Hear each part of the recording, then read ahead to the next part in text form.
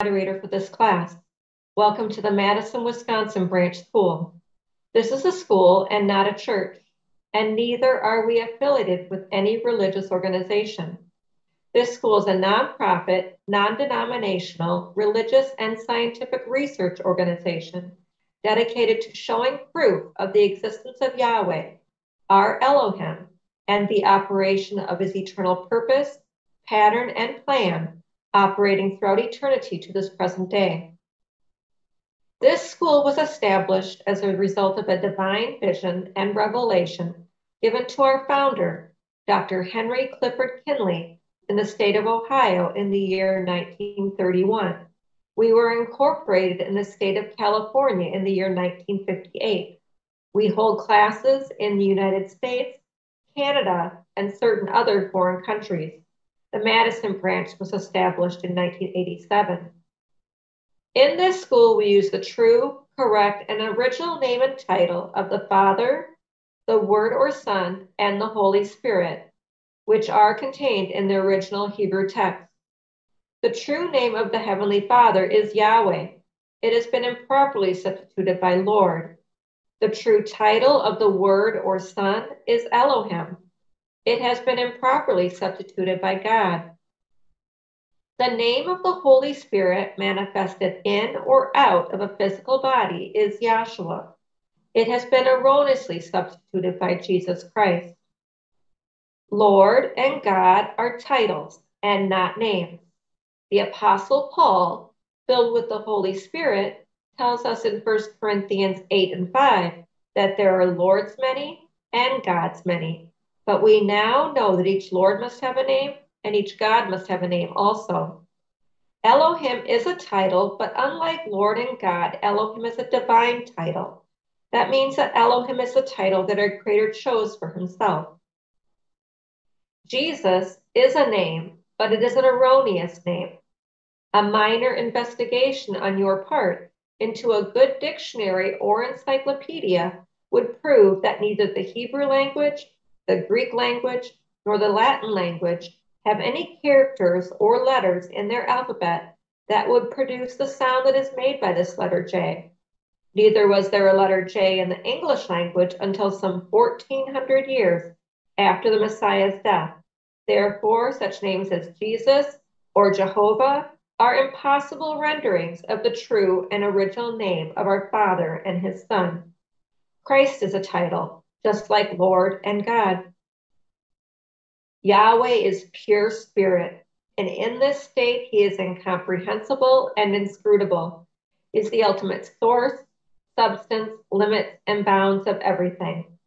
We have Yahweh in his pure spirit state symbolized on this chart as a cloud. Yahweh is not a cloud.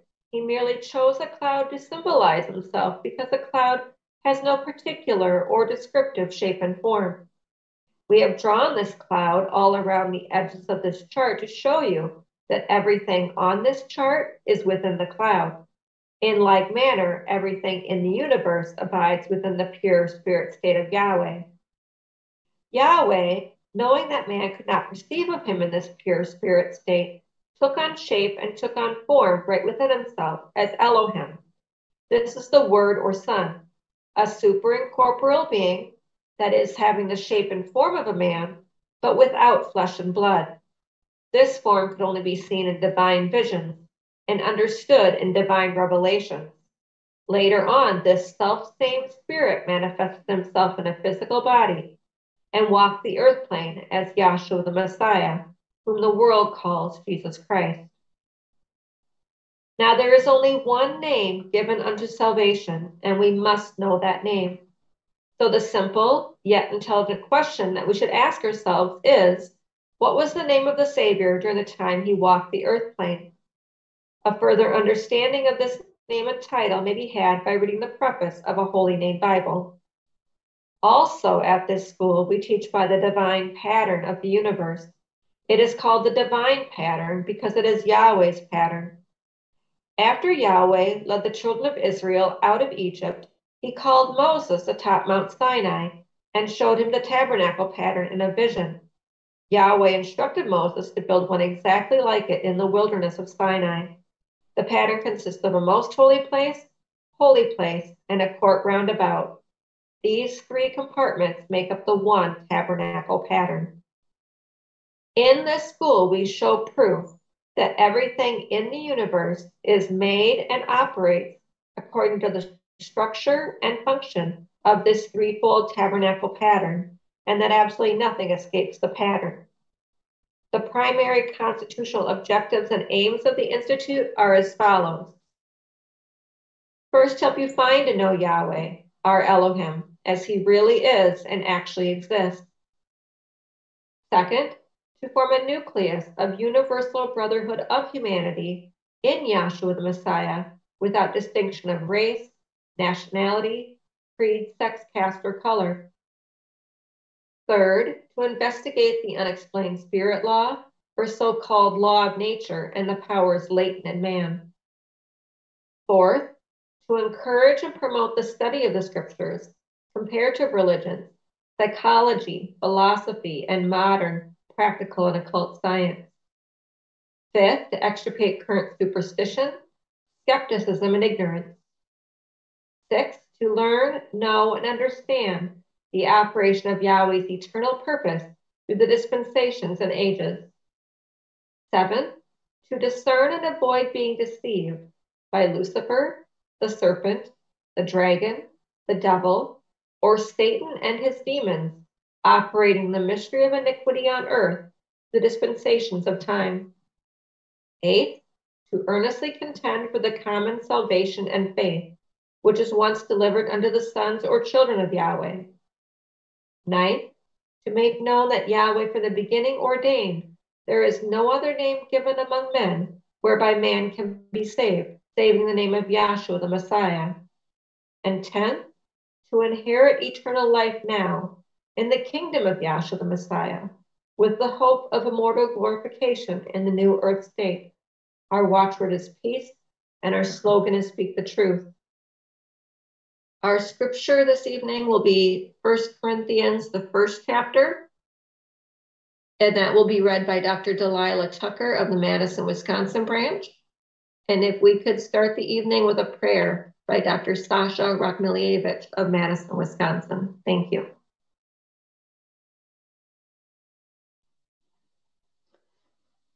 So let's bow our hearts and minds before our Heavenly Father.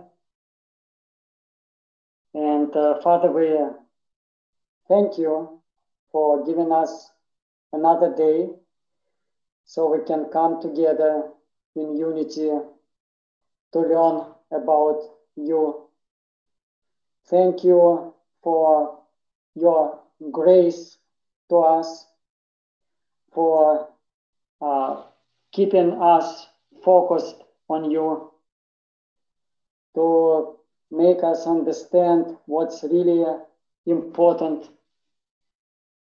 And most of all, thank you for coming down on this earth as Yahshua the Messiah to die for our sins so we can be made and be considered righteous in you. Thank you for your love. In Yahshua's name, let's say Hallelujah. Hallelujah. Hallelujah. Good evening. I'll be reading 1 Corinthians, first chapter.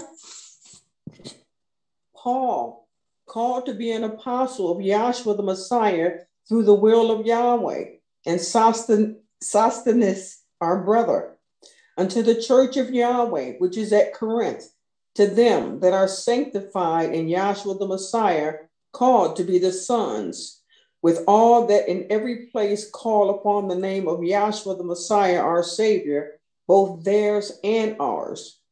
Grace be unto you and peace from Yahweh, our Father, and from the Savior, Yahshua the Messiah.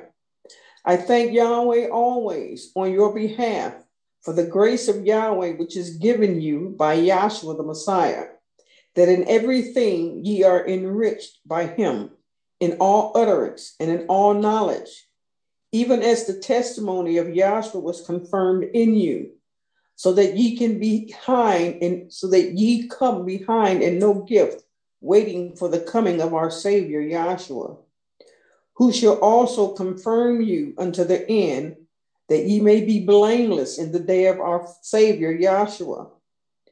Yahweh is faithful, by whom ye were called unto the fellowship of the sons, Yahshua the Messiah, our Savior. Now I beseech you, brethren, by the name of our Savior, Yahshua, that ye all speak the same thing, and that there be no divisions among you, but that ye be perfectly joined together in the same mind and in the same judgment. For it hath been declared unto me of you, my brethren, by them which are of the house of Chloe, that there are contentions among you. Now this I say, that every one of you saith, I am Paul, and I am Apollos, and I am Cephas, and I of Yahshua. Is Yahshua divided? Was Paul crucified for you? Or were you baptized in the name of Paul? I thank Yahweh that I baptized none of you, but Crispus and Gaius, lest any should say that I had baptized in my own name. And I baptized also the household of Stephanas. Besides, I know not whether I baptized any other. For Yahshua sent me not to baptize, but to preach the gospel, not with wisdom of words, lest the cross of Yahshua should be made of none effect. For the preaching of the cross is to them that perish foolishness, but unto us which are saved, it is the power of Yahweh. For it is written, I will destroy the wisdom of the wise, and I will bring to nothing the understanding of the prudent. Where is the wise? Where is the scribe? Where is the disputer of this world? Hath not Yahweh made foolish the wisdom of this world? For after that is the wisdom of Yahweh. The world by wisdom knew not Yahweh. It pleased Yahweh by the foolishness of preaching to save them that believe. For the Jews require a sign, and the Greeks seek after wisdom. But we preach Yahshua crucified, unto the Jews a stumbling block, and unto the Greeks foolishness. But unto them which are called, both Jews and Greeks, Yahshua, the power of Yahweh and the wisdom of Yahweh. Because the foolishness of Yahweh is wiser than men, and the weakness of Yahweh is stronger than men. For ye see your calling, brethren, how that not many wise men after the flesh, not many mighty, not many noble are called. But Yahweh hath chosen the foolish things of the world to confound the wise, and Yahweh hath chosen the weak things of the world to confound the things that are mighty. And base things of the world and things which are despised hath Yahweh chosen, yea, the things which are not, to bring to naught things that are, that no flesh should glory in his presence. But of him are ye in Yahshua the Messiah, who of Yahweh is made unto us wisdom and righteousness and sanctification and redemption, that according as it is written, he that glorieth, let him glory in Yahweh. Thank you. You're welcome. We would like to take a moment to welcome any returning visitors, and also to welcome back our visiting brethren from other branch schools. A reminder that we are streaming live to YouTube tonight as well. And with that, we will begin our lecture. Our first speaker this evening will please be Dr. Michael Josephson of the Green Bay, Wisconsin branch. Thank you.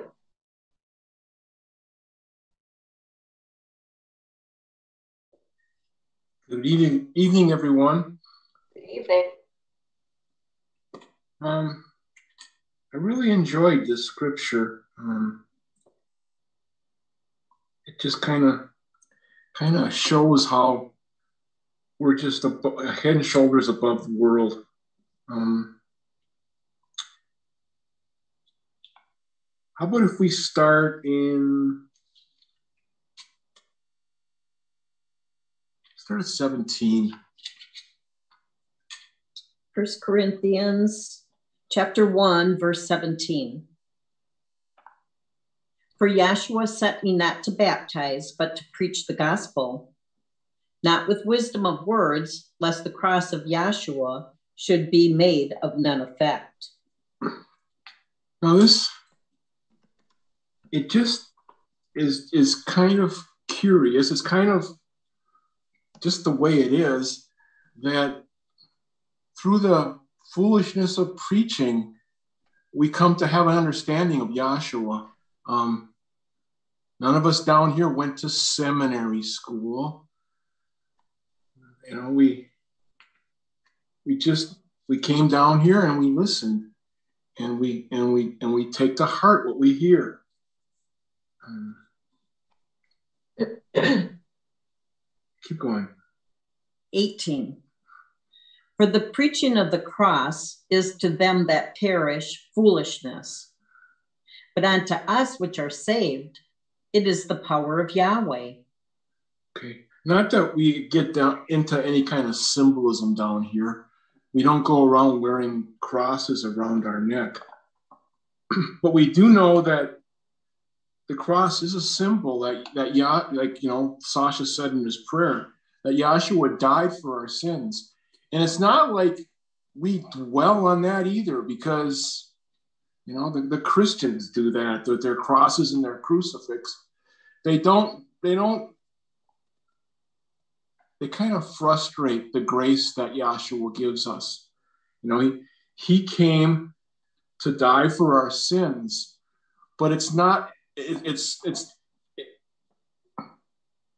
when he died for our sins, he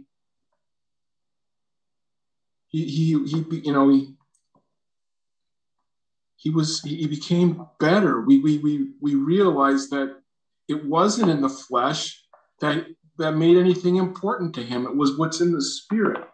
Let's go to John 4:23 and 24.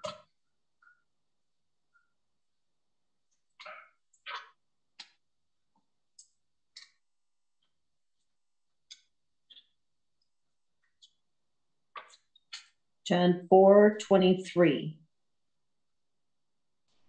But the hour cometh, and now is, when the true worshipers shall worship the Father in spirit and in truth.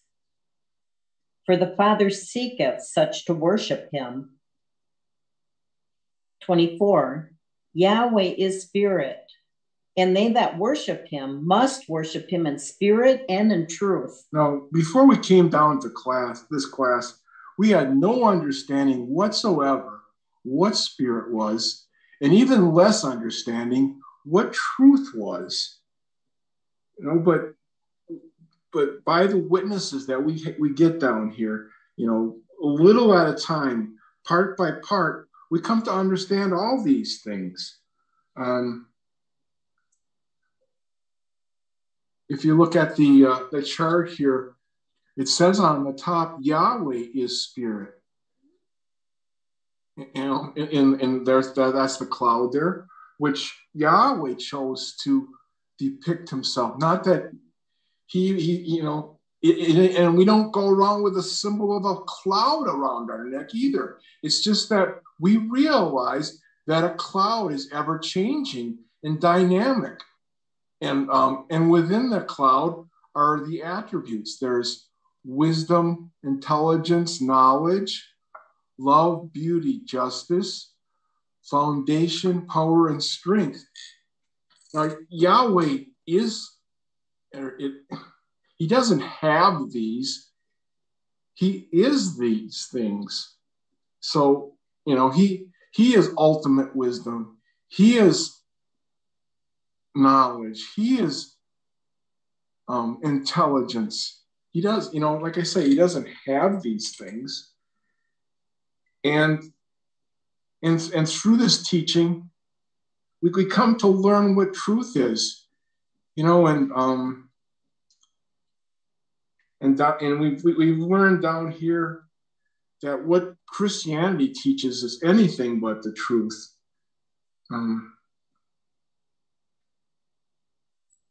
Let's go back to the scripture reading again. That's 1 Corinthians chapter 1, verse 19. For it is written, I will destroy the wisdom of the wise and will bring to nothing the understanding of the prudent. Where is the wise? Where is the scribe? Where is the disputer of this world? So, you know, and we know, you know, that I am nothing when it comes to what's in the world. You know, that does not matter in Yahweh's purpose. What matters is what do I know about him, and what, you know. Keep going. In verse 20, hath not Yahweh made foolish the wisdom of this world? 21, for after that, in the wisdom of Yahweh, the world by wisdom knew not Yahweh. It pleased Yahweh by the foolishness of preaching to save them that believe. That's what I was saying before. Keep going. 22, for the Jews require a sign, and the Greeks seek after wisdom. But we preach Yahshua crucified, unto the Jews a stumbling block, and unto the Greeks foolishness. I think it's kind of curious that it talks about the Greeks, and I really like what Paul did with the Greeks back there in the 17th chapter of Acts. Can we get that? Acts 17. And I think I want to start at the whole chapter, you know, and recently one of the people in our class, Sarah, got some really good points in here, but I just want to start at 22. Or no, wait. Start at 16. 17 and 16 in Acts. Now, while Paul waited for them at Athens, his spirit was stirred in him when he saw the city wholly given to idolatry. See, you know, this is exactly what I was talking about. You know, people in the world right away, they just go hog wild in the wrong direction when it comes to religion. And they just totally miss the boat. So in Athens, there's all these statues and all this superstition and all this garbage, you know, which is totally against what really is the truth. Keep going. 17. Therefore disputed he in the synagogue with the Jews and with the devout persons, and in the market daily with them that met with him. You know, and I just think Paul kind of really wore his religion on his sleeve. It was important to him, and everywhere he went, he tried to witness to people about Yahshua the Messiah. And it didn't matter to him what people thought. It just mattered to him that he shared the truth. Keep going. 18. Then certain philosophers of the Epicureans and read 17 again. I'm sorry. Okay. 17. Therefore disputed he in the synagogues with the Jews and with the devout persons, and in the market daily with them that met with him. See, and as was his custom, he always started in the synagogue because prior to his vision, he was a Jew. So he, you know, and you do a little bit of studying into, you know, he was a Pharisee. So he talked about being a Jew, but not like the Jews did. You know, he was totally different about that too. Keep going. 18.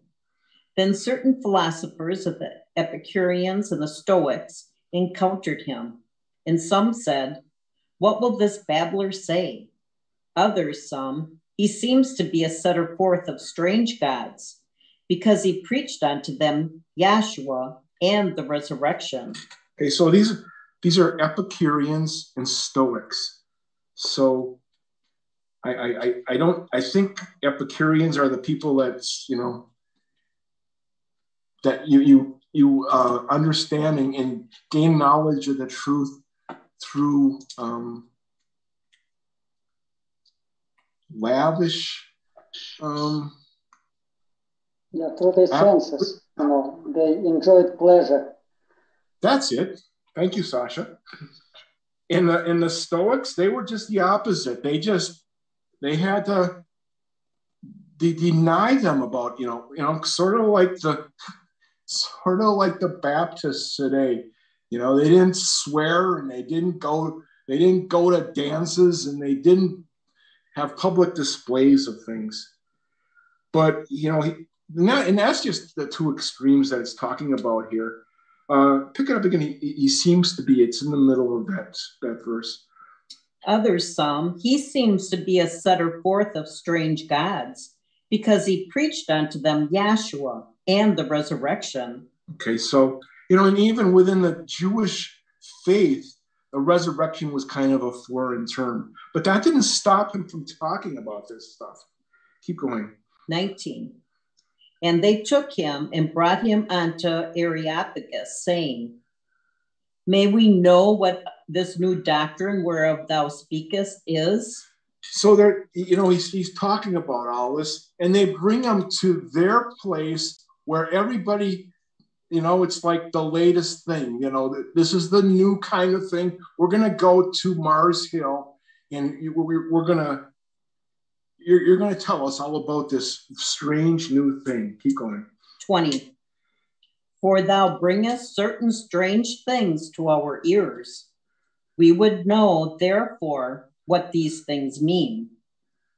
For all the Athenians and strangers which were there spent their time in nothing else, but either to tell or to hear some new thing. Isn't that just like people today? It's people standing around the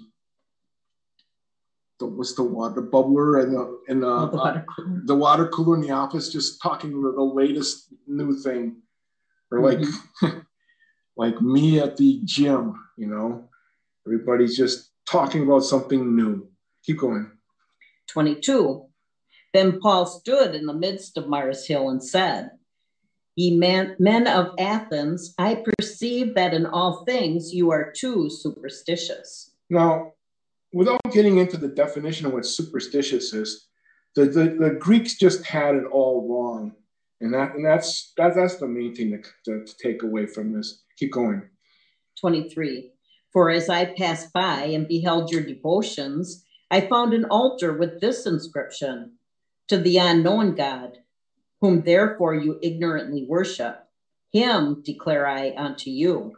So Paul's walking around Athens, and he sees this devotion, this thing to the unknown God.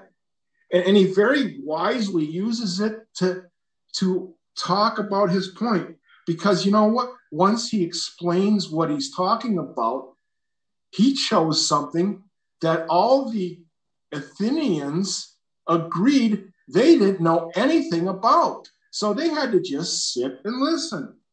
Keep going. 24. Yahweh that made the world and all things therein, seeing that he is ruler of heaven and earth, dwelleth not in temples made with hands. See, and that would have been something kind of unusual for me when I was in the Catholic Church, because, well, they're and Michelle and Rick, we just went to a shrine where supposedly Mary appeared to this one girl who was in this little town up in Robinsonville, Wisconsin. And she appears in this woods to this girl who's blind in one eye, for crying out loud. You know, she can't even see physically. You know, it should be kind of a. But anyway, this shrine, it's really a strange place, but also everything about it, you know, and it's kind of funny too. We went to the shrine, then we went and we looked in the gift shop, and it's kind of like Paul was. They had statues of everything, and it was just wrong. See, because Yahweh is spirit, and you can't, you know, that's why in the commandment he said, don't make any strange images, because I am none of these. Keep going. Or just pick that up again. Yeah, 24, I guess. 24. Yahweh that made the world and all things therein, seeing that he is ruler of heaven and earth, dwelleth not in temples made with hands. Well, this church, this temple was definitely made with men's hands. And, you know, all the statues, men's hands.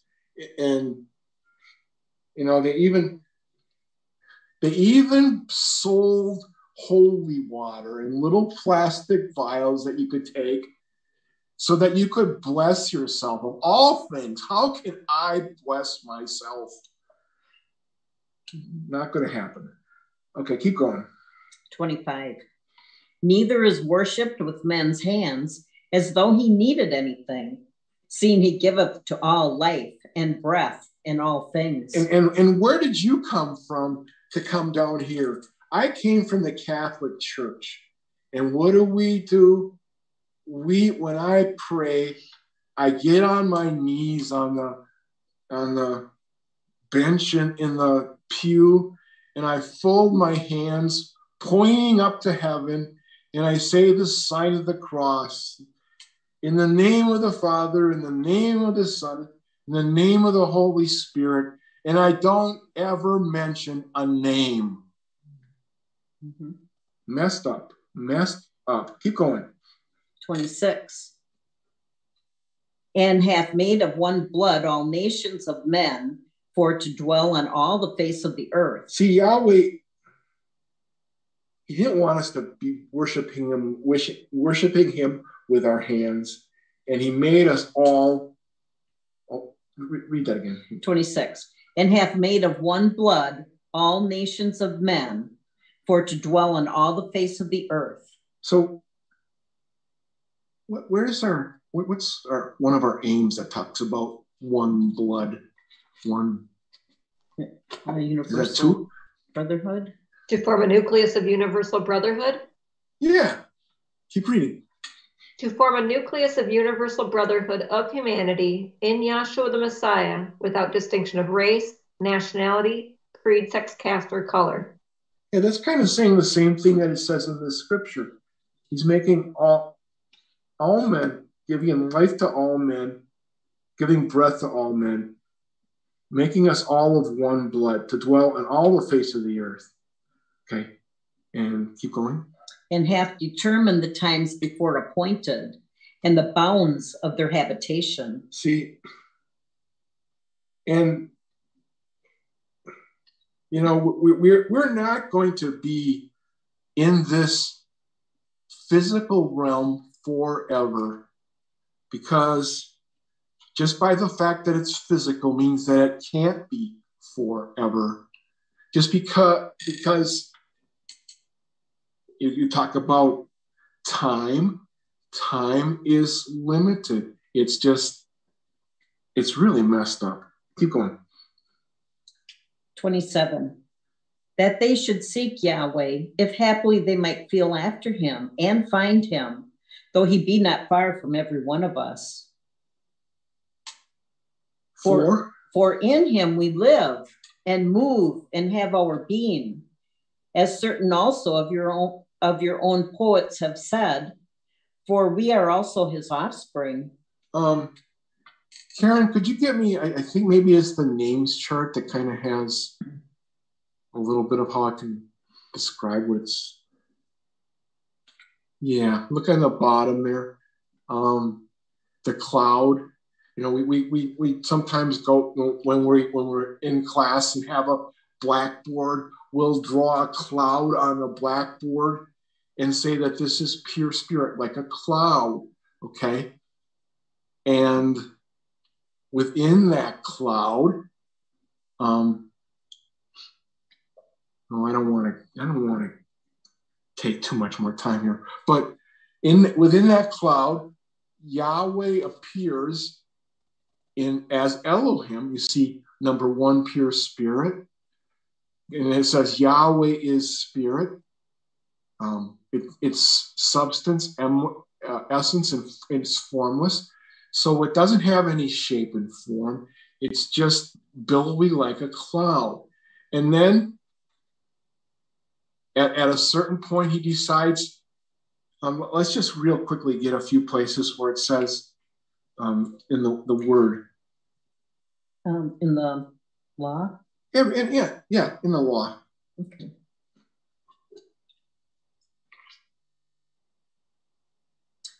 Genesis 15:1. Mm-hmm. After these things, the word of Yahweh came unto Abram in a vision. See, now, this Bible is not particular and only our Bible. The world uses this Bible, yet they don't ever explain how this word came to Abraham. Okay? But down here, because Dr. Kinley had this vision, he could explain it. And what he said is that Yahweh took on a shape and a form. And that shape and form is called Elohim, the word or son. So when we look in the Bible and it says the word, like it says, after these things, what? The word of Yahweh came unto Abram in a vision, saying, "Fear not, Abram." So this is not a physical body. It's a vision. Okay? It's a vision. So this is how Yahweh appeared to Abraham. And he said words. What did he say to Abram? Fear not. Mm-hmm. Fear not, Abram. I am thy shield and thy exceeding great reward. Okay. So this word comes to people and he imparts an understanding, a knowledge to them. You got another word? 1 Samuel chapter 3 and verse 21. Uh-huh. And Yahweh appeared again in Shiloh, for Yahweh revealed himself to Samuel in Shiloh by the word of Yahweh. Okay. So he appeared in Shiloh. See, he didn't appear in Robinsonville. He appeared in Shiloh. And he explained, whenever Yahweh appears to men, he explains to them. And when he comes to them, guess what? He always uses their name. So when he appears to Moses, he goes, Moses, Moses. When he appears to Samuel, he uses his name. So that, and wouldn't that be a way to make you comfortable? Wouldn't that make you stop and turn around and at least take notice for a minute or two? Okay, that's good. So back to the well, I'm sorry, but let's get John 1:1. John 1:1. Uh-huh. In the beginning was the Word, and the Word was with Yahweh, and the Word was Yahweh. Okay, so, and then just like I said, Yahweh took on shape and form. So Yahweh took his attributes, put them in a shape and a form, and spoke to mankind by Yahweh Elohim. Okay? Can you keep reading for a little bit? 2. The same was in the beginning with Yahweh. All things were made by him, and without him was not anything made that was made. Okay, so Yahweh Elohim is the creator of the universe. Keep going. 4. In him was life, and the life was the light of men. Uh-huh. And the light shines in darkness, and the darkness comprehended it not. See, and like I say, when he came to mankind, he imparted some knowledge to them. So, and you know, like the Hebrews back in Egypt, the light was in Goshen. The Egyptians didn't have an understanding. They didn't have the light, especially when it came to the plague of darkness. But let's go to 14, maybe. Mm-hmm. John 1 and 14. Uh-huh. And the Word was made flesh and dwelt among us, and we beheld his glory. The glory is of the only begotten of the Father, full of grace and truth. So this is Yahshua. At a certain time, at a certain prescribed time, at a certain place, he took on a physical body. Yahweh, through Elohim, now is Yahshua. And we see him. Now the world kind of call it, well, what do they think? Well, they think it's Jesus, but it's really Yahshua. It's Yahweh saves his people. Wait, we'll get that real quick too. Is it Matthew? Matthew 1 and 21. Uh-huh. And she shall bring forth a son, and thou shalt call his name Yahshua, for he shall save his people from their sins. See, no, it wasn't ever Jesus. He came as Yahshua. Yahweh is salvation. Okay? So that's just a real basic breakdown of the Godhead. Let's go back now to Acts and finish this out, and I'll take my seat. Mm-hmm. Okay, and we're talking about one blood. That's in 26. Okay. Acts 17:26. And hath made of one blood all nations for men to dwell on all the face of the earth, and hath determined the times before appointed and the bounds of their habitation. Okay. That they should seek Yahweh, if haply they might feel after him, and find him, though he be not far from every one of us. See, so he comes and he imparts a knowledge to his people. And just like his people, Paul actually had a vision too. So it's not so unusual. You start looking in the Bible, a lot of people had visions. Okay, keep going. 27. That they should seek Yahweh, if haply they might feel after him and find him, though he be not far from every one of us. So he comes and he talks to us and he gives us an understanding, and no one can take that away from us. It's just that's why. Read that again. 27. That they should seek Yahweh, if haply they might feel after him and find him, though he be not far from every one of us. Uh-huh. For in him we live and move and have our being, as certain also of your own poets have said, for we are also his offspring. See, and if I can go back to that cloud just for a minute, we're in that cloud too, because Yahweh is pure spirit. The reason that we can't see him is because we're in him. Okay? So we're in that cloud too. See, we have a point, we have a purpose, we have a reason in this thing that Yahweh does. Keep going. 29.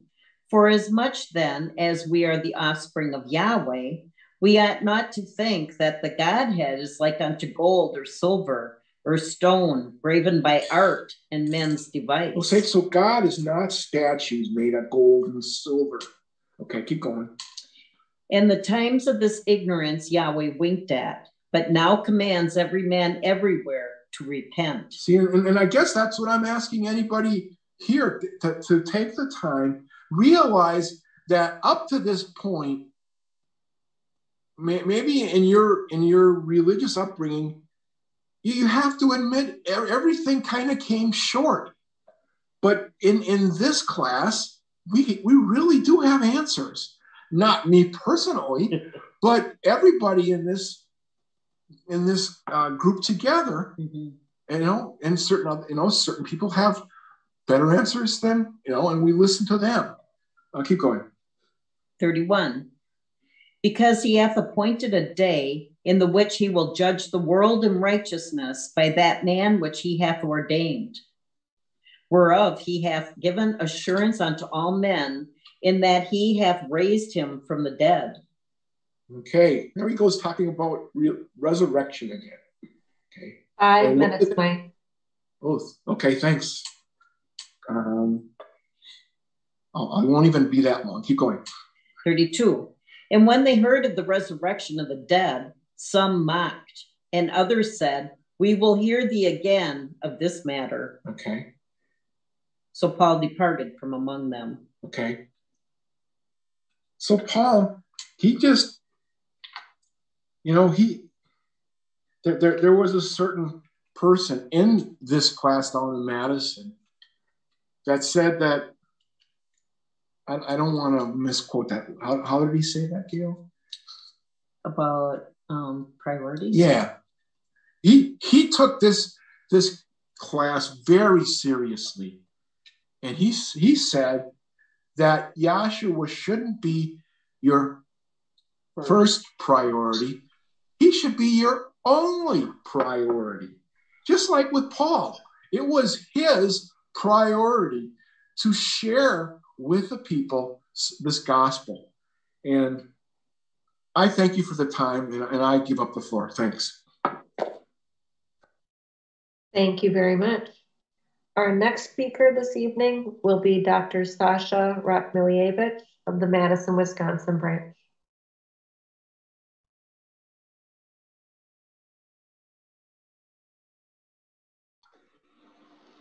Good evening, everyone. Can you hear me well?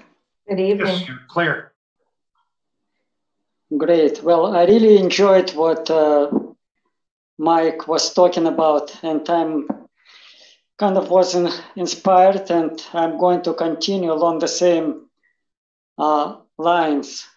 So we read in the scripture reading, which is 1 Corinthians 1st chapter, about the wisdom of this world and how wisdom of this world is contrary to the wisdom of Yahweh. So just let's read it again. This particular verse, I'm trying to find it. Well, it's 25, I think.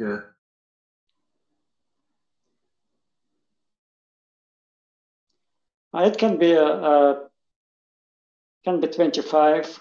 Can be 20. Yeah, let's. Could also be in the next chapter, verse 7. Well, let's go to verse 25 and let's go to verse 7 next chapter. Or verse 6. And wow, there is a lot of. Let's see. Well, let's go to the verse 25 of 1 Corinthians 1st chapter, and then into the 2nd chapter, starting with verse 1. 1 Corinthians 1 and 25. Because the foolishness of Yahweh is wiser than men, and the weakness of Yahweh is stronger than men. Yeah, then the 2nd chapter, starting with verse 1. 1 Corinthians 2 and 1. And I, brethren, when I came to you, came not with excellency of speech or of wisdom, declaring unto you the testimony of Yahweh. For I determined not to know anything among you, save Yahshua the Messiah, and him crucified. And I was with you in weakness, and in fear, and in much trembling. And my speech and my preaching was not with enticing words of man's wisdom, but in demonstration of the Spirit and of power, that your faith should not stand in the wisdom of men, but in the power of Yahweh.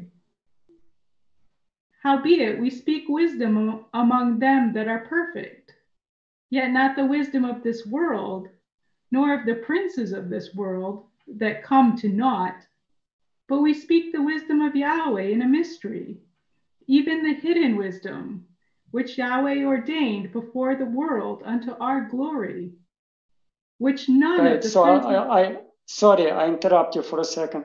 So Paul is talking about the wisdom of the world and how it's different from the wisdom of Yahweh. And then he's saying in the verse 7 that we speak the wisdom of Yahweh in a mystery, which is the hidden wisdom. Does it mean that we cannot understand this wisdom? Continue on, please. Verse 8, which none of the princes of this world knew. For had they known it, they would not have crucified Yahshua of glory. But as it is written, eye has not seen, nor ear heard, neither have entered into the heart of man the things which Yahweh has prepared for them that love him. But Yahweh has revealed them unto us by his Spirit. For the Spirit searches all things. Sorry, but Yahweh, it says, but as it's written, I haven't seen and ear heard, neither have entered into the heart of man the things which Yahweh has prepared for them that love him. And we may think it's something which is going to happen in the future with us when we see this new age in its brilliance, which is true. But it's not only about that, it's already happened. Verse 10 says, but Yahweh has revealed them unto us.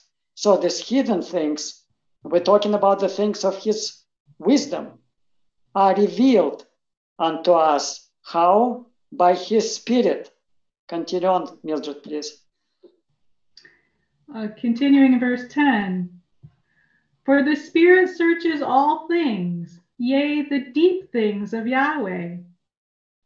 For what man knows the things of a man, save the spirit of man which is in him? Even so, the things of Yahweh knows no man, but the Spirit of Yahweh. Thank you. We can read further. It's about, the same, but this is the point. There is a difference between the wisdom of Yahweh, which can be known only by the Spirit of Yahweh, only by the Holy Spirit. And there is a wisdom of man, which can be known only by the Spirit of man. And well, we have to read further. We'll just skip a couple verses and read verse 14. 1 Corinthians 2 and 14. But the natural man receives not the things of the Spirit of Yahweh, for they are foolishness unto him. Neither can he know them, because they are spiritually discerned. But he that is spiritual judges all things, yet he himself is judged of no man. For who has known the mind of Yahweh, that he may instruct him? But we have the mind of the Messiah. Right. So the natural man doesn't understand spiritual things. Now, a little testimony. Before I came to class, I was raised in Soviet Russia. I was raised as an atheist. because most of the people in Russia were raised this way. They didn't believe in any God. In a way, the Bible wasn't printed in Soviet Union, so cannot get it there. I cannot buy it in the store. So, and when I came to this country and became exposed to the Bible and to the Christianity a little bit, so I thought that, well, I was a natural man, and those people who read the Bible and who go to the church, they are spiritual men because they read the Bible. So I didn't understand the things of God because I was natural man, I was an atheist, but all church-going, Bible-reading people are spiritual people. And when I was reading verses like what we just read, I applied it to the people, to the Christian people. Now, it's as I came to learn, it's not the case. You know, the people may go to church, the people may read the Bible, the people may know the Bible from the beginning to the end, the people may go to the seminary school and write the books about the Bible and get PhDs in the theology, but it doesn't mean that they have the Holy Spirit and they understand the things of Yahweh. And I will try to show you this thing. Well, before doing this, let me give you one or couple illustrations, because it's talking about this, the wisdom of the world and how it's different from the wisdom of Yahweh. So what, like couple things, what the wisdom of the world would say. There are famous saying, which is the wisdom of the world. It's called Proverbs. And one of them says, don't put all your eggs in one basket. Diversify. This is great for stock market, for example, because it's a wise thing to do. So you don't lose all your money. But as far as our Creator goes, it's a wrong thing to do. As Mike said in the very end, it was a person in our class, Dave Seward, and he did say that Yahweh shouldn't be, or Yahshua shouldn't be your number one priority. He should be your only priority. For Yahweh, we have to put all our eggs or all our thoughts in one basket. Now, when they asked Yahshua, what's the greatest commandment? Yahshua, quoting Deuteronomy 6 and 5, said the following. Let's go to Deuteronomy 6, start with verse 4 and then go to 5.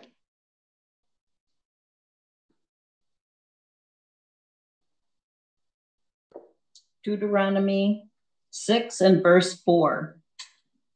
Hear, O Israel, Yahweh our Elohim is one. 5. Right, so Yahweh, Elohim, Yahweh is unity in a different translation. Continue on. Yes. 5.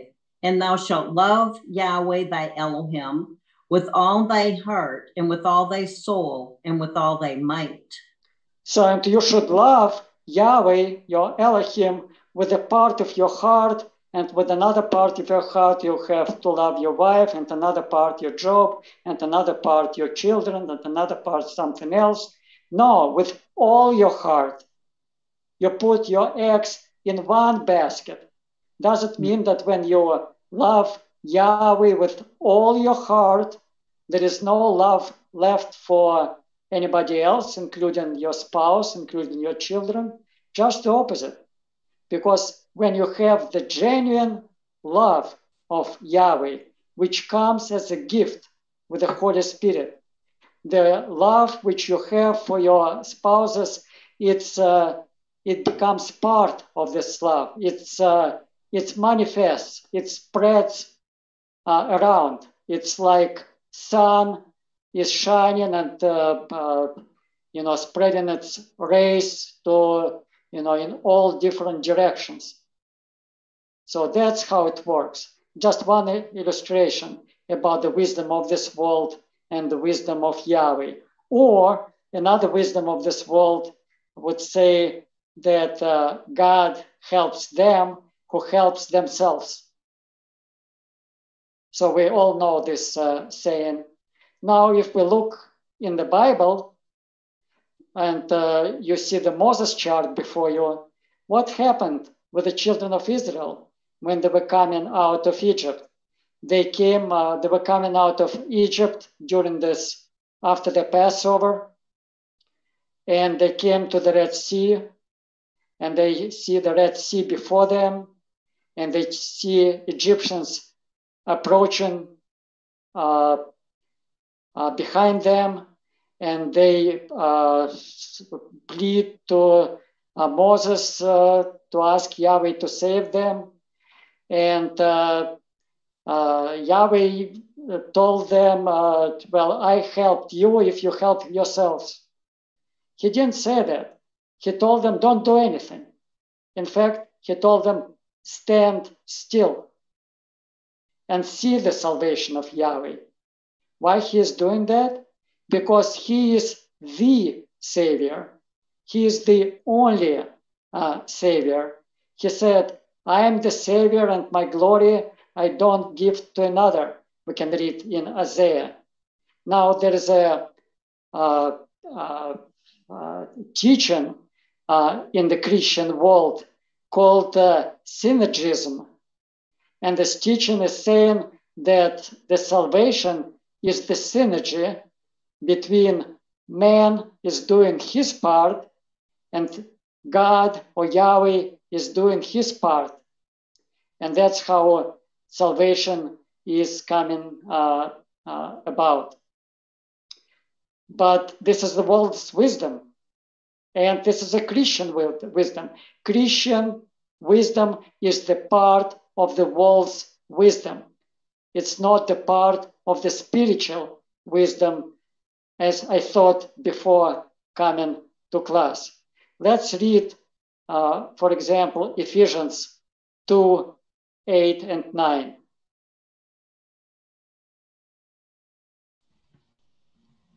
Ephesians 2 and 8. For by grace are you saved through faith, and that not of yourselves. It is the gift of Yahweh. So it's not of yourselves. It's not a part of you. It's a gift of Yahweh. You're saved by faith. And the faith, it's not your faith. I heard preachers on TV asking, or in the church, asking people to pray for faith and make a decision to believe in Jesus. Well, you can make decision to believe in Jesus. This will be your faith, but it's a faith of the world. It's not faith of Yahweh. There is a wisdom of the world. There is a faith of the world. There is a salvation of the world. There is a baptism of this world, and so forth. And there are spiritual things of Yahweh. Pick it up again, Mildred. I'm sorry for interrupting you. And read 8 and 9 again. Ephesians 2 and 8. For by grace are you saved through faith, and that not of yourselves. It is the gift of Yahweh, not of works, lest any man should boast. For we are his workmanship. So for the sake of time, it's not of works. And if you can go through different stories in the Bible, and you can see that the name Yahshua is being glorified and proclaimed. Why? Because it means Yahweh is salvation. It doesn't mean Yahweh and man are salvation in a synergism with each other.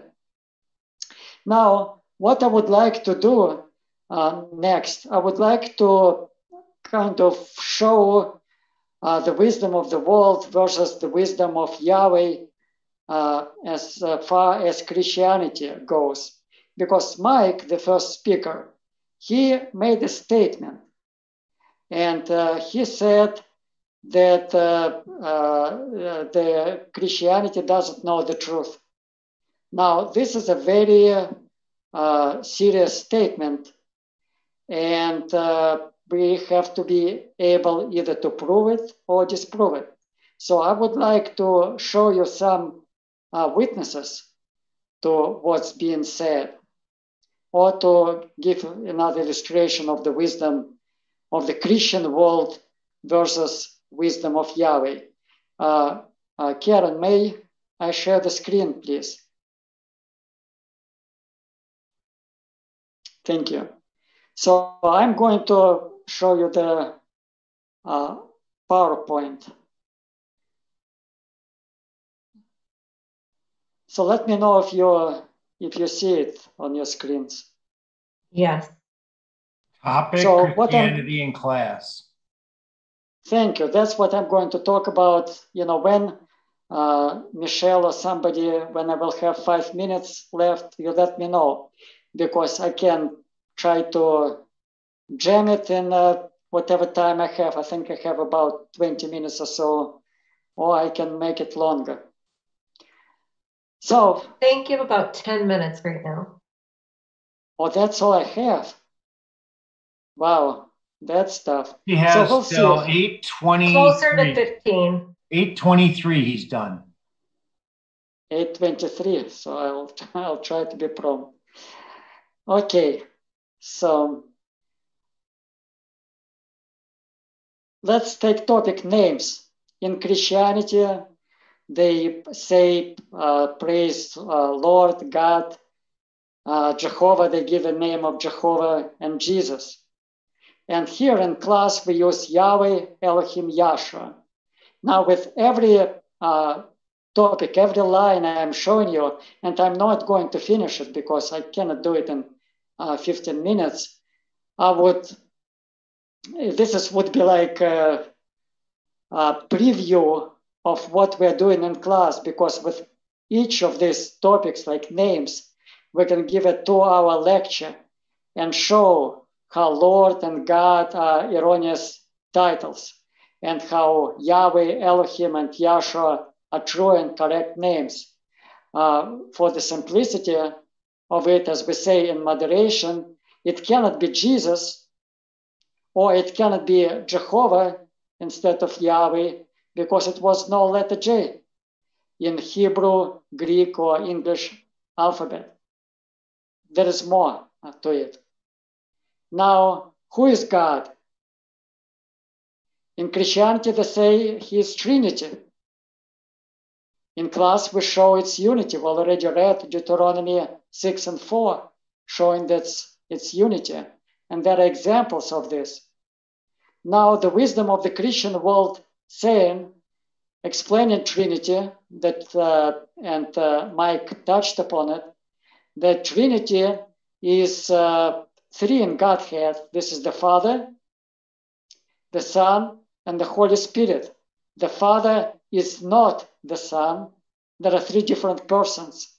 The Son is not the Holy Spirit. The Holy Spirit is not the Father, but each of them is God. And they don't have examples for the Trinity. Now, a couple of weeks ago, I went to Washington, D.C., and I took pictures in the National Museum of Art. So this is the statue of about 14th century. And this is a sculpture of Trinity. That's how people depict Trinity. Now, this is God the Father, who is sitting on the throne. You can recognize Jesus on the cross. And if you look closely above Jesus, it's a dove. So that's the picture of Trinity. Three different persons in Trinity.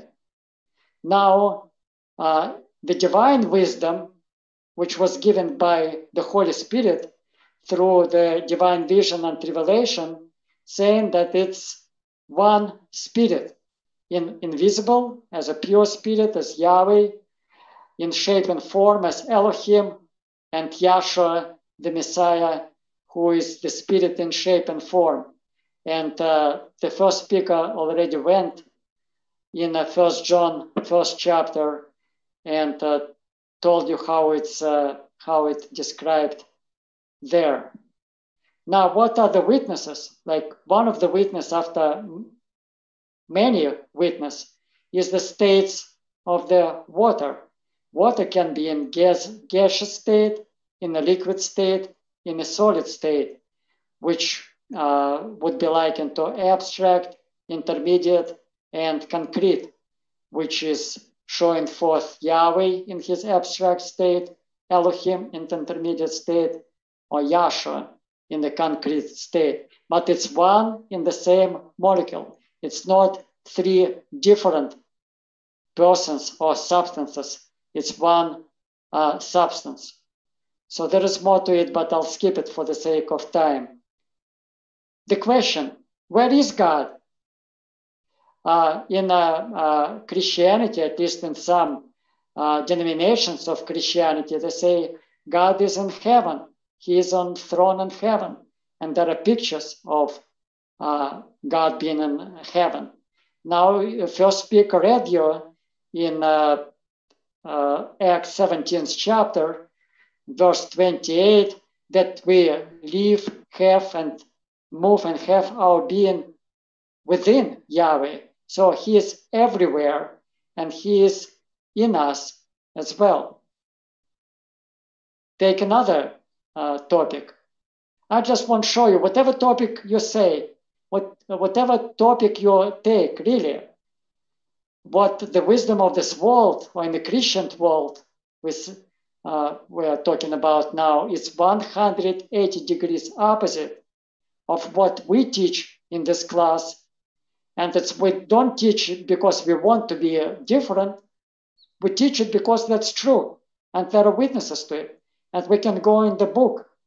I'm just giving you a snapshot of what is being taught, or kind of giving you a real quick review. So what's the purpose of man? The Christianity, different forms of Christianity, including Jehovah's Witnesses, who don't consider them being Christians, but they teach that the purpose of man is paradise on earth, that God created man on paradise on earth in the Garden of Eden, and he didn't want people to sin. He wanted people to live forever on the paradise on earth. But because people sinned and God didn't know this would happen, he had to devise different plans of salvation for this man, with this purpose to get him back on this paradise on earth. Now we teach in class that it's actually different. It's not to be in paradise on earth, but it's to be in kingdom of Yahweh.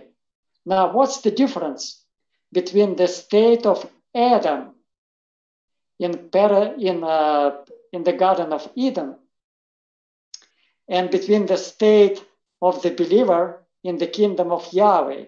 And we can be in the kingdom of Yahweh even now, because in Romans 14th chapter and verse 17 saying, then the kingdom of Yahweh is not meat and drinks, but righteousness, peace, and joy in the Holy Spirit. Now, Adam didn't have righteousness, peace, and joy in the Holy Spirit in the garden, because he didn't have this Holy Spirit. And why? How would I know that? Because at that state, he didn't know his Creator. And to be in the kingdom, or to have eternal life, according to Romans 17:3, it's to know the Creator.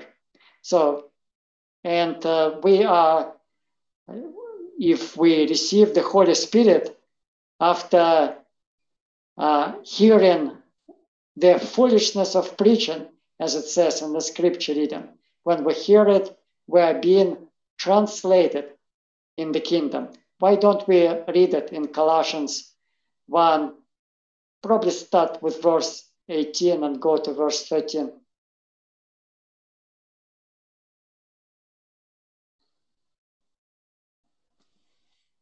Colossians 1, 1 yeah. Okay, 1 and 11. Mm-hmm. Strengthened with all might according to his glorious power, unto all patience and long suffering with joyfulness, giving thanks unto the Father, which hath made us meet to be partakers of the inheritance of the sons in light, who hath delivered us from the power of darkness, and hath translated us into the kingdom of his dear Son. Right. So he didn't say who will deliver us from the power of darkness and will translate us into the kingdom. There is another thing about the kingdom in the Christianity. They think that it's in the future, that people are not in the kingdom yet. According to Paul, and that's what we teach in class, because that's the wisdom of Yahweh, or spiritual wisdom, we have been translated into the kingdom, or we can experience righteousness, peace, and joy in the Holy Spirit now. Who is the Messiah? That's another topic. According to Christianity, he is the second person of the Spirit, of the Trinity. And according to what we teach in class, what was shown to Dr. Kinley, and what was all originally in the book, it's Yahweh in the flesh. I just remind you what the first speaker was talking about. Can somebody read John 1 and 1?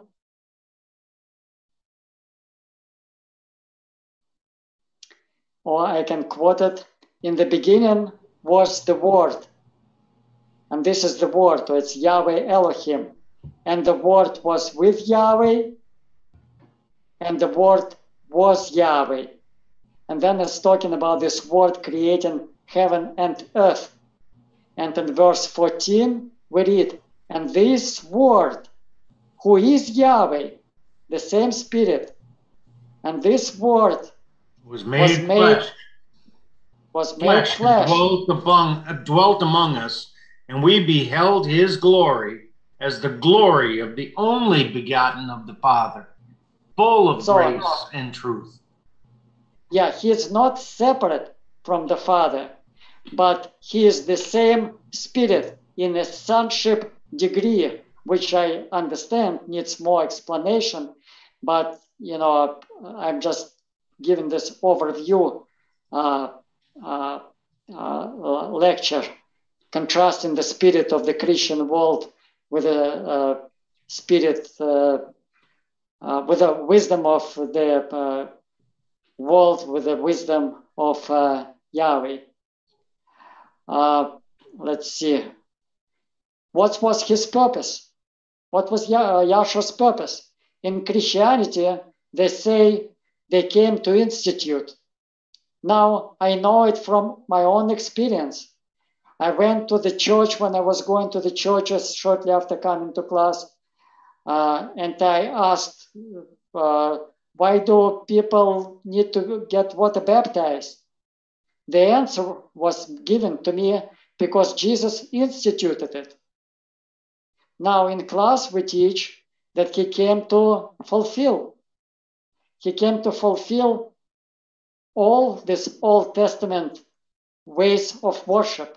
Now, the baptism or washing, it's nothing else but Old Testament way of worship. John the Baptist, who baptized the believers, including Yahshua, he baptized under this Old Testament, in the Bible. And when we read something about baptizing under this New Testament, why don't you go to the scripture reading and read about it in 1 Corinthians 1:14. So Apostle Paul, who received the Holy Spirit, he is saying to people the following. People will still follow the traditions. And it was a righteous thing to do back then to get water baptized. But that's what Paul had to say. 1 Corinthians 1:14. I thank Yahweh that I baptized none of you but Crispus and Gaius, lest any should say that I baptized in my own name. And I baptized also the household of Stephanas. Besides, I know not whether I baptized any other. For the Messiah sent me not to baptize, but to preach the gospel, not with wisdom of words, lest the cross of the Messiah should be made of none effect. So Apostle Paul saying that Yahshua didn't send him to baptize, to the preach the gospel, and he's thanking Yahweh that he didn't baptize many people, because it's not the mission to baptize. If baptizing people was so righteous thing to do, Apostle Paul won't say these words. What's people in the world talking about the resurrection of Yahshua? Well, the people teach that he resurrected in a physical body. Now, if people don't teach that Jesus or Savior resurrected in a physical body, it means they're not Christians. But if we read the scriptures don't teach that he resurrected in a physical body. The Apostle Paul, who was filled with the Holy Spirit, saying that he resurrected as a life-giving spirit. Let's read 1 Corinthians 15:45. I know, I look at the clock, I have a couple minutes left. 1 Corinthians 15:45. And so it is written, the first man, Adam, was made a living soul. The last Adam was made a quickening spirit. Yes, the last Adam, and this is Yahshua the Messiah.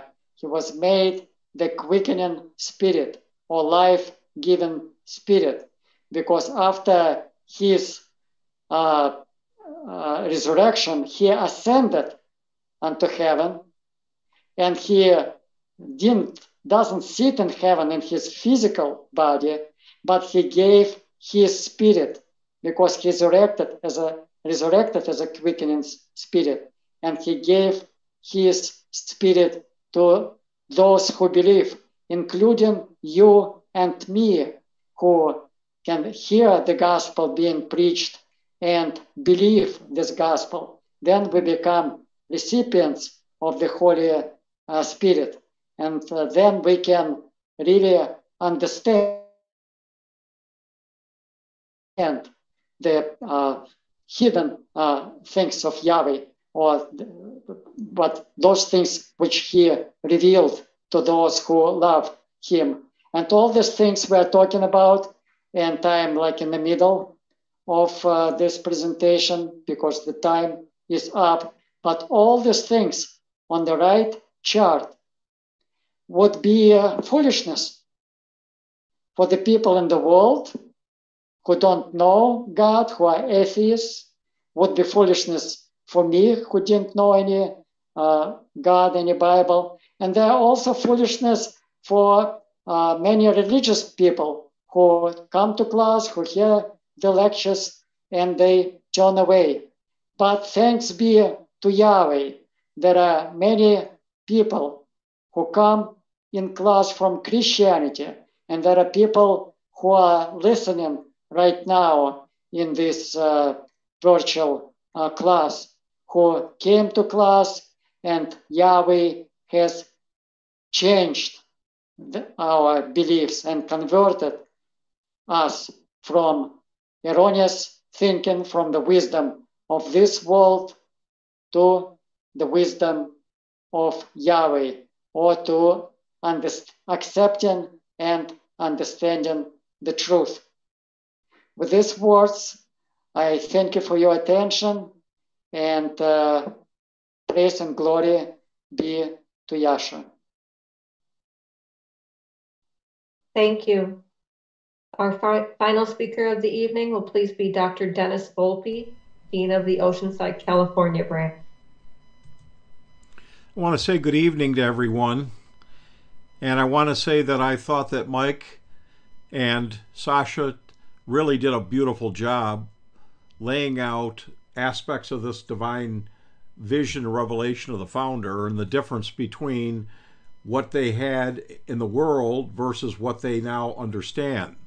Now, I just want to take it right from that point where Sasha left off. And I want to say this, as I was sitting there listening to what was being expressed here by Sasha in his PowerPoint presentation, I was reminded of this, that there is a aspect of this teaching that we're all basically taught when we first come in the door.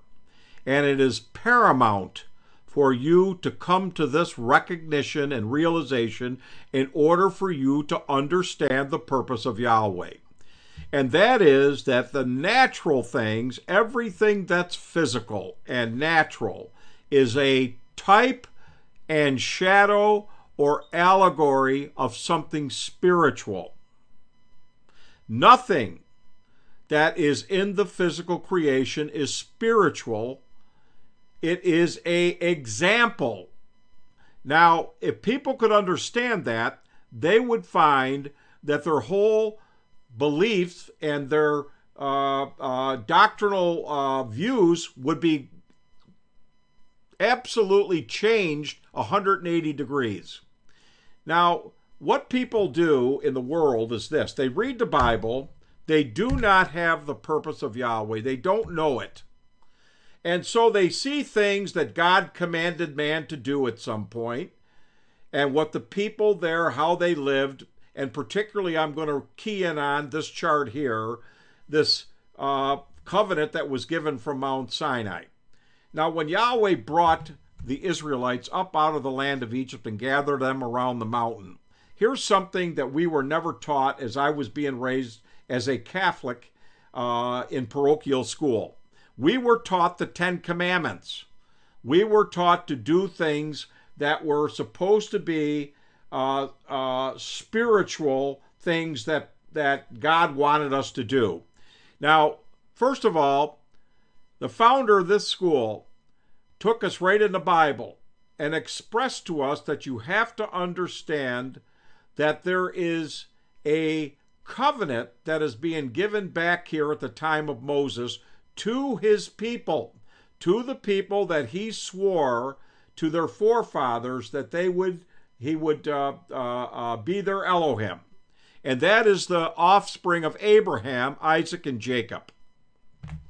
Now, when he brought those people out there, that covenant was only given to the offspring of Abraham, Isaac, and Jacob, what we commonly refer to as the Jews, but accurately the Israelites.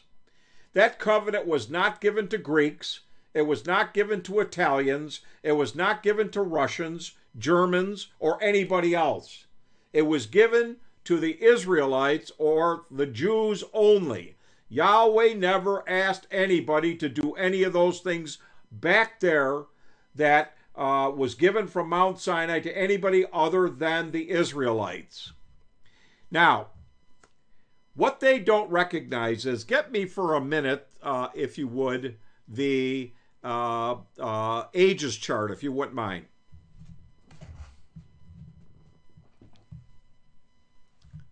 Now, in this chart here, we find out that our Creator has three primary ages that he sets up before the advent or the coming of the Messiah. The first age is called the creative age, where the angelic and physical creation was actually made. That age ended with Adam and Eve being sent forth out of the Garden of Eden for their transgression. The second age is called the antediluvian age, the age before the flood. That ended, of course, with the flood and then the subsequent landing there of Noah's Ark and the starting of a new age, which is called the post-diluvian age. Now, all of these ages, what Yahweh is doing is he is setting up his purpose in types, shadows, and allegories, physical things. Now, I want to turn your attention to what we used to call our theme song in this school. Go to Romans 1:19 and 20. And I want you to recognize that if you can get Romans 1:19 and 20, if you can get that understood, if you can grasp that, and it will guide your understanding further from that foundation how the purpose of Yahweh works. And once you catch on to this, you'll realize that there is a manifestation and a principle. Go ahead and read Romans 1:19 and 20, please. Romans 1 and 19. Because that which may be known of Yahweh is manifest in them. Stop right there, Mildred. I'm sorry. I'm going to interrupt you. I don't mean to be rude. But listen, what she just read is because that which may be known of Yahweh. Point one, most Christians, I was taught you cannot know anything about God until after you go to heaven. We just have to believe that there's a God. Now, Paul is indicating that something can be known. Now, known means something that you are assured of and something that you are conscious of and something that you can describe and explain.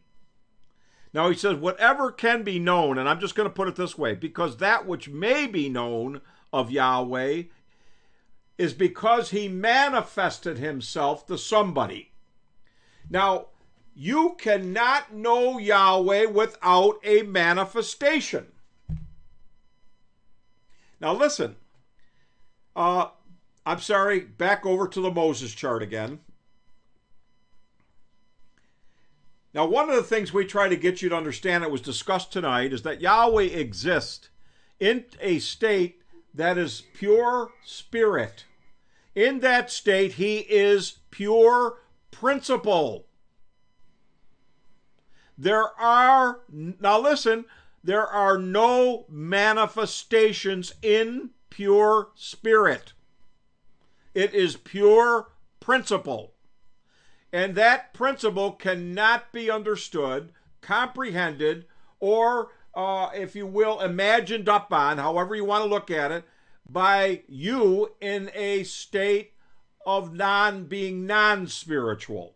As Sasha talked about what he thought was spiritual, what was, not spiritual when he first came to this country and his thinking, and it's been revolutionized by this teaching.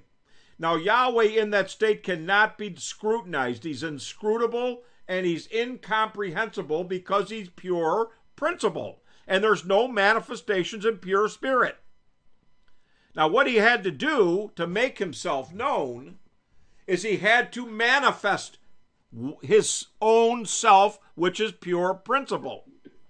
Therefore, everything he's going to do in the purpose, from the time that he executes the beginning of the purpose, he is going to manifest something about himself that cannot be known in that state of pure spirit, because it is abstract principle.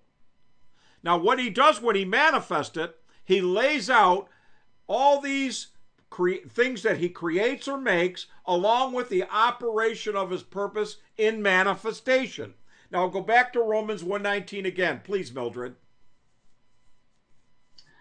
1:19. Because that which may be known of Yahweh is manifest in them, for Yahweh has shown it unto them. Right there is a key point. You can't even know the manifestation of Yahweh unless he shows that to you. Unless he reveals it to you, you cannot understand even the manifestations. Now listen, I'm not going to have you get it because I'm fighting the clock already, obviously. And I want to just quote these things, and you can look them up yourselves. In Psalms, the 19th chapter, David said that the heavens declare the glory of Yahweh, and the firmament showeth his handiwork. Day unto day uttereth speech, and night unto night shows forth knowledge. Now, all of us were living in this creation before we came down to this class. Did you hear the speech of Yahweh in the creation? Did you see and understand how the creation was reflecting spiritual principles before you walked in this door? Now, I'm going to go out on a limb and say no. None of us did, because we are deaf and we are blind. And there's a prophecy that says, bring me the deaf and the blind, that I may give them sight. Now, what I want you to know, when Joshua healed the maladies of the blindness and deaf and all those kind of things, that was a manifestation of the fact that we, with good eyes and good hearing, were deaf and blind spiritually. And we needed to be healed from that malady. Now, here the creation was screaming to us Yahweh. Everything about the physical universe is a demonstration or a manifestation of him in his pure essence, spirit principle. Now, what happens is, he said, that in them Yahweh hath set a tabernacle for the sun, and there is no place where their voice is not heard. Now, what I want you to know is, we have to be taught the language of spiritual principles. It's a language. You have to learn that. And listen, when you walk in the door, it's a foreign language to you. So therefore, you have to be taught how to speak spiritual principles. It's a heavenly language. And we have to teach you how to know the language that the creation is speaking and the language that your Bible is speaking. Because it's not telling you about the universe. It's not telling you about Noah's Ark or the lamb that was slain on the day of Passover. It's telling you through those manifestations about some spiritual operation of Yahweh and his purpose. We have to learn how to use Romans 1:19 and 20 in order to come to a knowledge of how Yahweh actually is and truthfully exists. And I'm going to repeat 19, then I'm going to have her read from there. Now listen, because that which may be known of Yahweh is manifest in them, for Yahweh has showed it unto them. It has to be shown to you. Our founder knew the scriptures, just like Paul, from cover to cover, and never understood any parts of it. And the same thing with Paul the Apostle. Now, when Yahweh caught him up into that vision, there in the realm of eternity, and showed him a panoramic vision of his purpose coming down through ages and dispensations of time, his whole understanding of what he thought he knew was revolutionized. And as Paul said, all the things that he thought he knew, he counted them as dung. And that's what our founder had to do. He had to understand that every thought, every idea that he had about God, everything he thought he understood about the Bible, he said he never had a right thought in his life. He was completely wrong. And he said that his whole understanding had to take a 180-degree turn in order for him to now recognize just how much darkness he was in. Now, what I want you to know is that Bible is saying something different than what the theologians that go get a PhD, as Sasha was talking about, well, I'll call cemetery school. You call it whatever you want. But the bottom line is, only through vision and revelation can you know something about Yahweh in pure spirit, that pure principle. You will not be able to put together what those manifestations are speaking to you without the operation of the Holy Spirit revealing it. Now, 20, please. For the invisible things of him from the creation of the world are clearly seen. Now listen, the invisible things of Yahweh is the inscrutable principle. It's invisible. It can't be scrutinized, can't be seen, can't be understood. That is the inscrutable principle that Yahweh is in that pure spirit state. That because the invisible things of him from the creation of the world are clearly seen. Well, how does that happen? Read, Mildred. Being understood by the things that are made. Now, the way that we understand those principles is by understanding the things that he made. Not understanding, the composition of rock, for an example, but understanding the manifestation of the composition of rock. That's what's important, is how it's manifesting a spiritual reality or principle. Now listen, he said, for the invisible things of him, right from the creation of the world, are clearly seen. Now, invisible means you can't see it. Now, Yahweh in pure spirit is inscrutable. You can't see him. But he can be clearly seen by understanding what he made, by understanding the manifestation to the extent of what principle it's trying to get you to see. Now, if you can wrap your brain around Romans 1:19 and 20, you won't have a hard time whatsoever to comprehend how Yahweh's purpose works and to know him as he actually is and truthfully exists. Read 20 again, please, Mildred, the whole verse this time. For the invisible things of him from the creation of the world are clearly seen, being understood by the things that are made, even his eternal power and supernal nature. Now listen, he just described something that is not visible. He said, because you can even understand the extent that Mildred was about to read, that you're without an excuse. Is that right, Mildred? Correct. Right. We don't even have an excuse for it. Why? To understand power.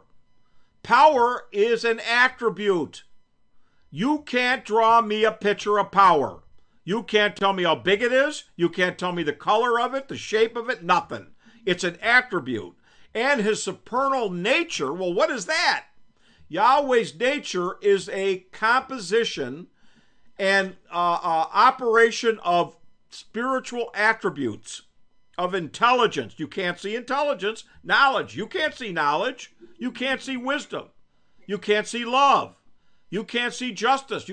You need those things manifested for you to comprehend what the divine nature is. But what he creates demonstrates those attributes, so that by the demonstration, we now can understand something about Yahweh's very nature.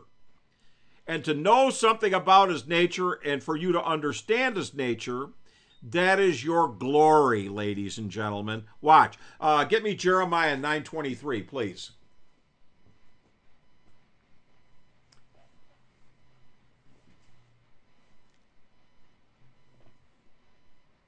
Jeremiah 9:23. Thus saith Yahweh, let not the wise man glory in his wisdom. Now listen, we read in our scripture tonight about the wisdom of man, man's wisdom. Well, there are people out here that are pretty high in themselves, thinking they're really wise and they're really smart. Well, listen, don't glory in that you got education from a college, you got a PhD. That's not your glory, ladies and gentlemen. Don't glory in that. He said, let not the wise man glory in his wisdom. Read. Neither let the mighty man glory in his might. Read. Let not the rich man glory in his riches. Read. But let him that glories glory in this, that he understands and knows me, that I am Yahweh, which exercise loving kindness, judgment, and righteousness in the earth. Now that's our glory, ladies and gentlemen. That is our glory, that we know and understand him, and that we understand his loving kindness and his righteousness and his nature, his divine attributes. That is our glory. That's what is going to shine at the end of this age, when these physical bodies are all dissolved in a moment, in a twinkling of an eye, as we read in 1 Corinthians 15 there, 55 or 53, wherever it is. The point is, that's our glory, that we know him. And listen, this is what we're trying to do. We're trying to gain as much knowledge of our Creator as that is possible for us to have. And so we come to these classes to learn of Yahweh, to learn another thing about that supernal nature, about that pure principle, that we can now become more and more conscious of him as these revelations start to materialize in our heart and mind. That's what we're doing down here. And why is that important?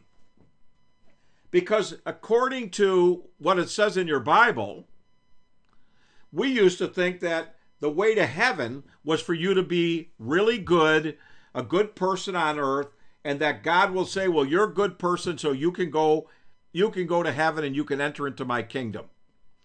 Well, here's the problem. You don't get in the kingdom after you die.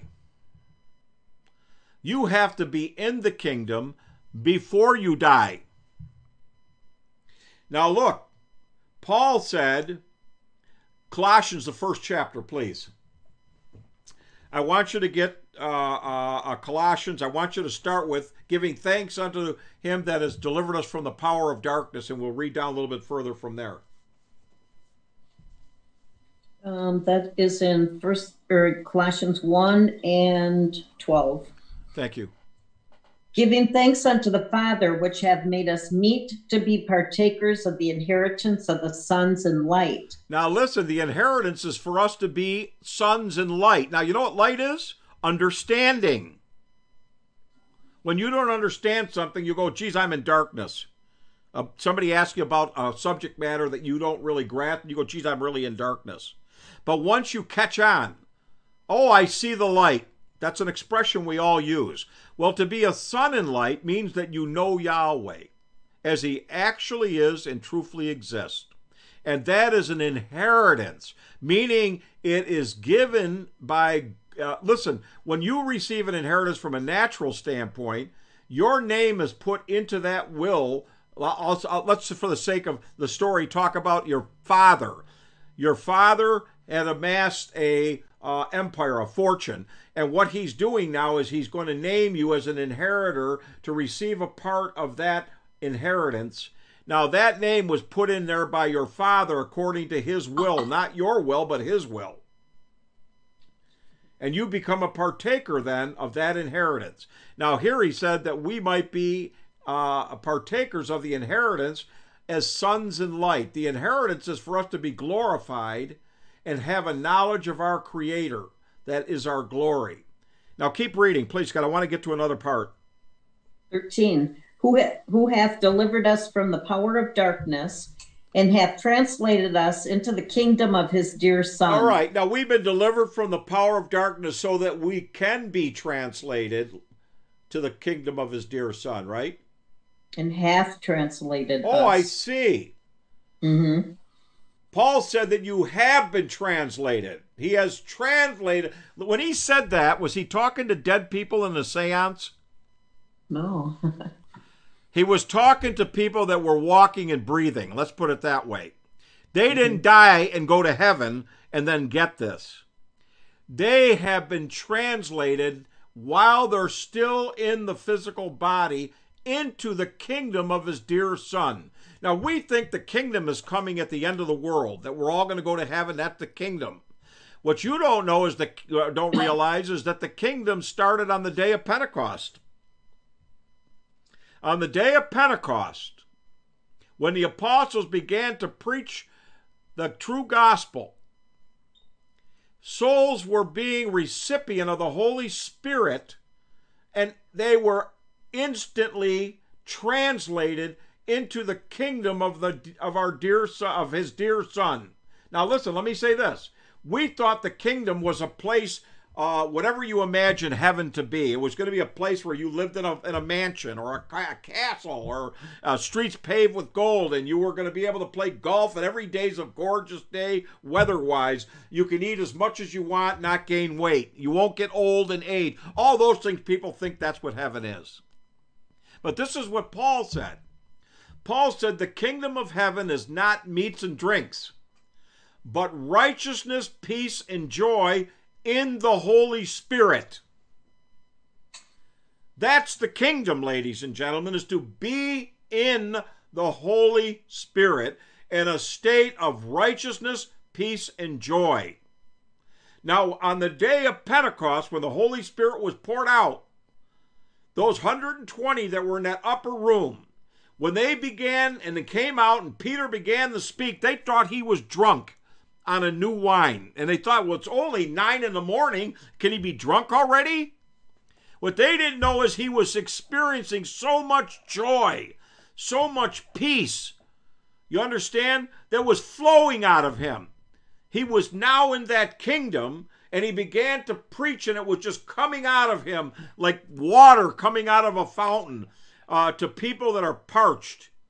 He was preaching the gospel to those dry souls, those dry bones, those dead bones talked about in Ezekiel. I'm talking about dead souls. The bones are a manifestation of a spiritual soul. And that water, that living water, began to flow from their mouth. And Yahshua said, he that believes on me, as the scriptures have said, out of his belly shall flow rivers of living water. Now, Paul said he wasn't sent to baptize. That is a paradoxical statement. What he meant was, I wasn't sent to put you down in H2O and water and dunk you under the water. He said, I was sent to preach. That's what he said. Now, here's what Christianity hasn't figured out. They say that you can't be saved if you're not baptized. And you can't receive the Holy Spirit. Well, if Paul wasn't sent to baptize, but he was sent to preach, what would that accomplish if they weren't baptized first? Well, guess what? As it turns out, the true baptism, the spiritual baptism, is for you to be immersed in the knowledge of the name of the Father, the Son, and the Holy Ghost. Not in water. The word baptize means to immerse. And when they began to preach that name Yahshua, and that name Yahweh to the people, that name inundated their heart and mind. They were immersed in that name.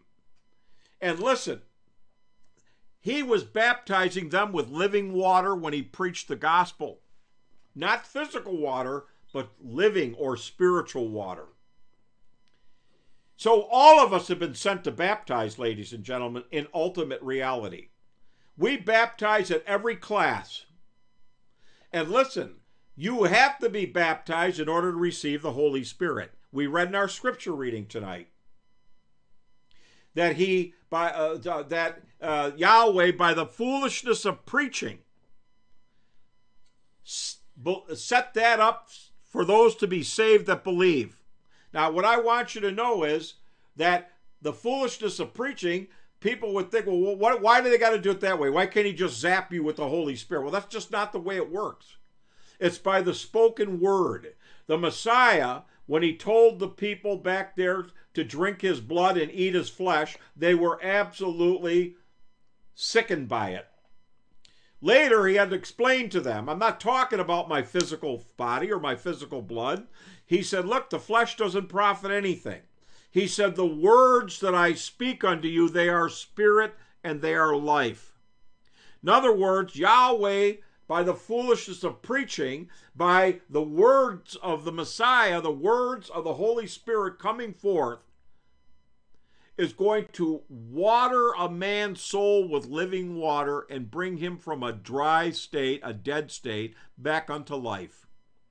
That's the spiritual operation of spiritual water baptism that every minister has now been sent forth to do. And that's why in Matthew 28:19, he told the apostles, go ye therefore and teach all nations. That was the first part of the commandment, to go teach them. Well, what should I teach them? Baptizing them in the name of the Father and the Holy Ghost. He didn't say baptizing them in water.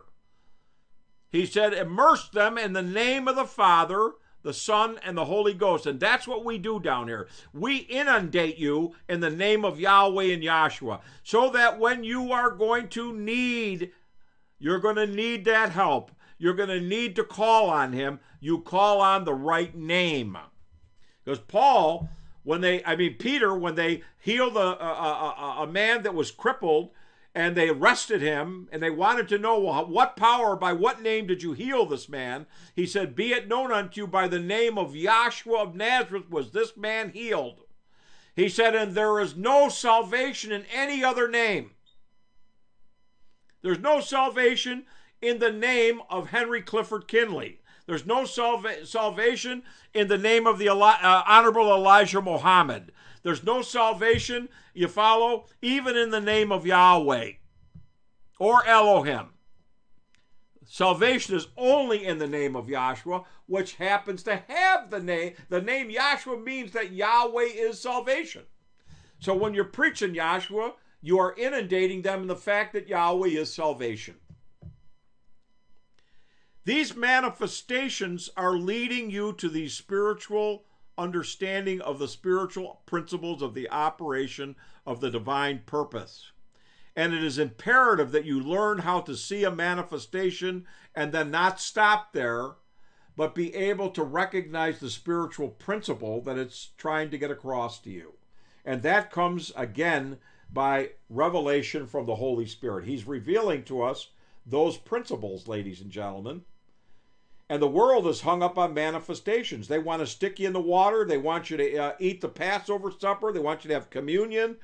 They want you to bless yourself with physical holy water that is loaded with pollutants, by the way. Somebody took holy water out of a Catholic church and had it analyzed, and it had all kinds of pollutants and bacteria in it.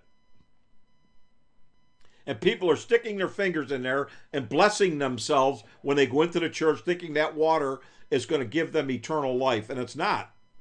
It's a manifestation. It's not the reality.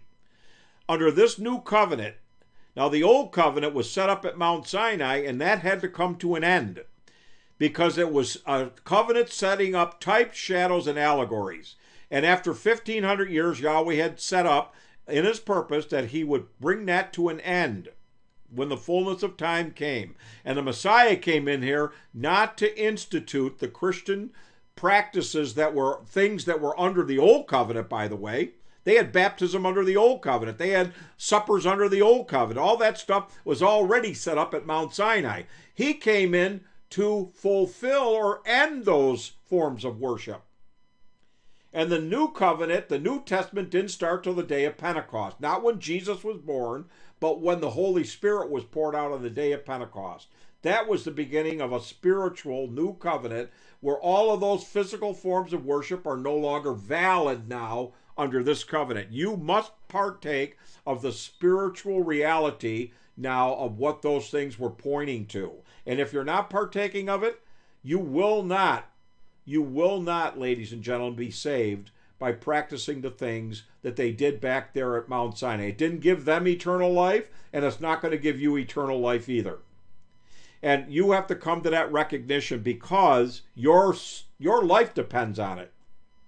And our founder told us that before he had this vision revelation, he himself could not reconcile many things that he read down in the Bible. He didn't know how to answer some of the very questions that he had because they were contradictory in nature to what it says in the Bible, the practices they were participating in his Christian church that he was assistant pastor.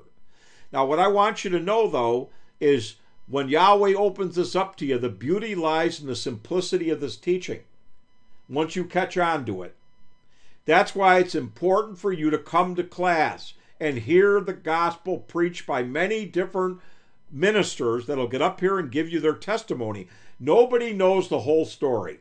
Every one of us have a portion, a part of it, and every one of us are going to be moved by the Holy Spirit to share what has been shown and revealed to us.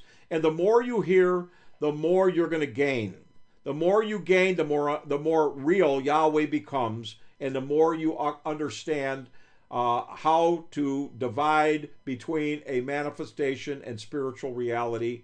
And all I can tell you is, Dr. Kinley said, come to class and learn all that you can because you're going to need it down at the end. So participating in these Zoom lectures, going to a natural class if you have an opportunity, as long as it's obviously not a situation where the government is closing it down because of COVID fears. The point is you can get knowledge online, you can get it in the classroom. I say do both if you have that opportunity. And, don't forsake the assembling of yourselves together. Now, tonight, we're not assembled in the same room. We're assembled in the Spirit. We are assembled in the Spirit right now in our heart and mind in heavenly places. And if you feel, well, class isn't right unless it's in a physical room with everybody congregated, you're missing it. The congregation now is being caught up in the spiritual understanding of the words that are being spoken. And when all of us collectively are caught up, we are forming that spiritual body of Yahshua, and we are partaking of the Passover. I hope something I said made sense. I hope you got something out of it. I rushed it.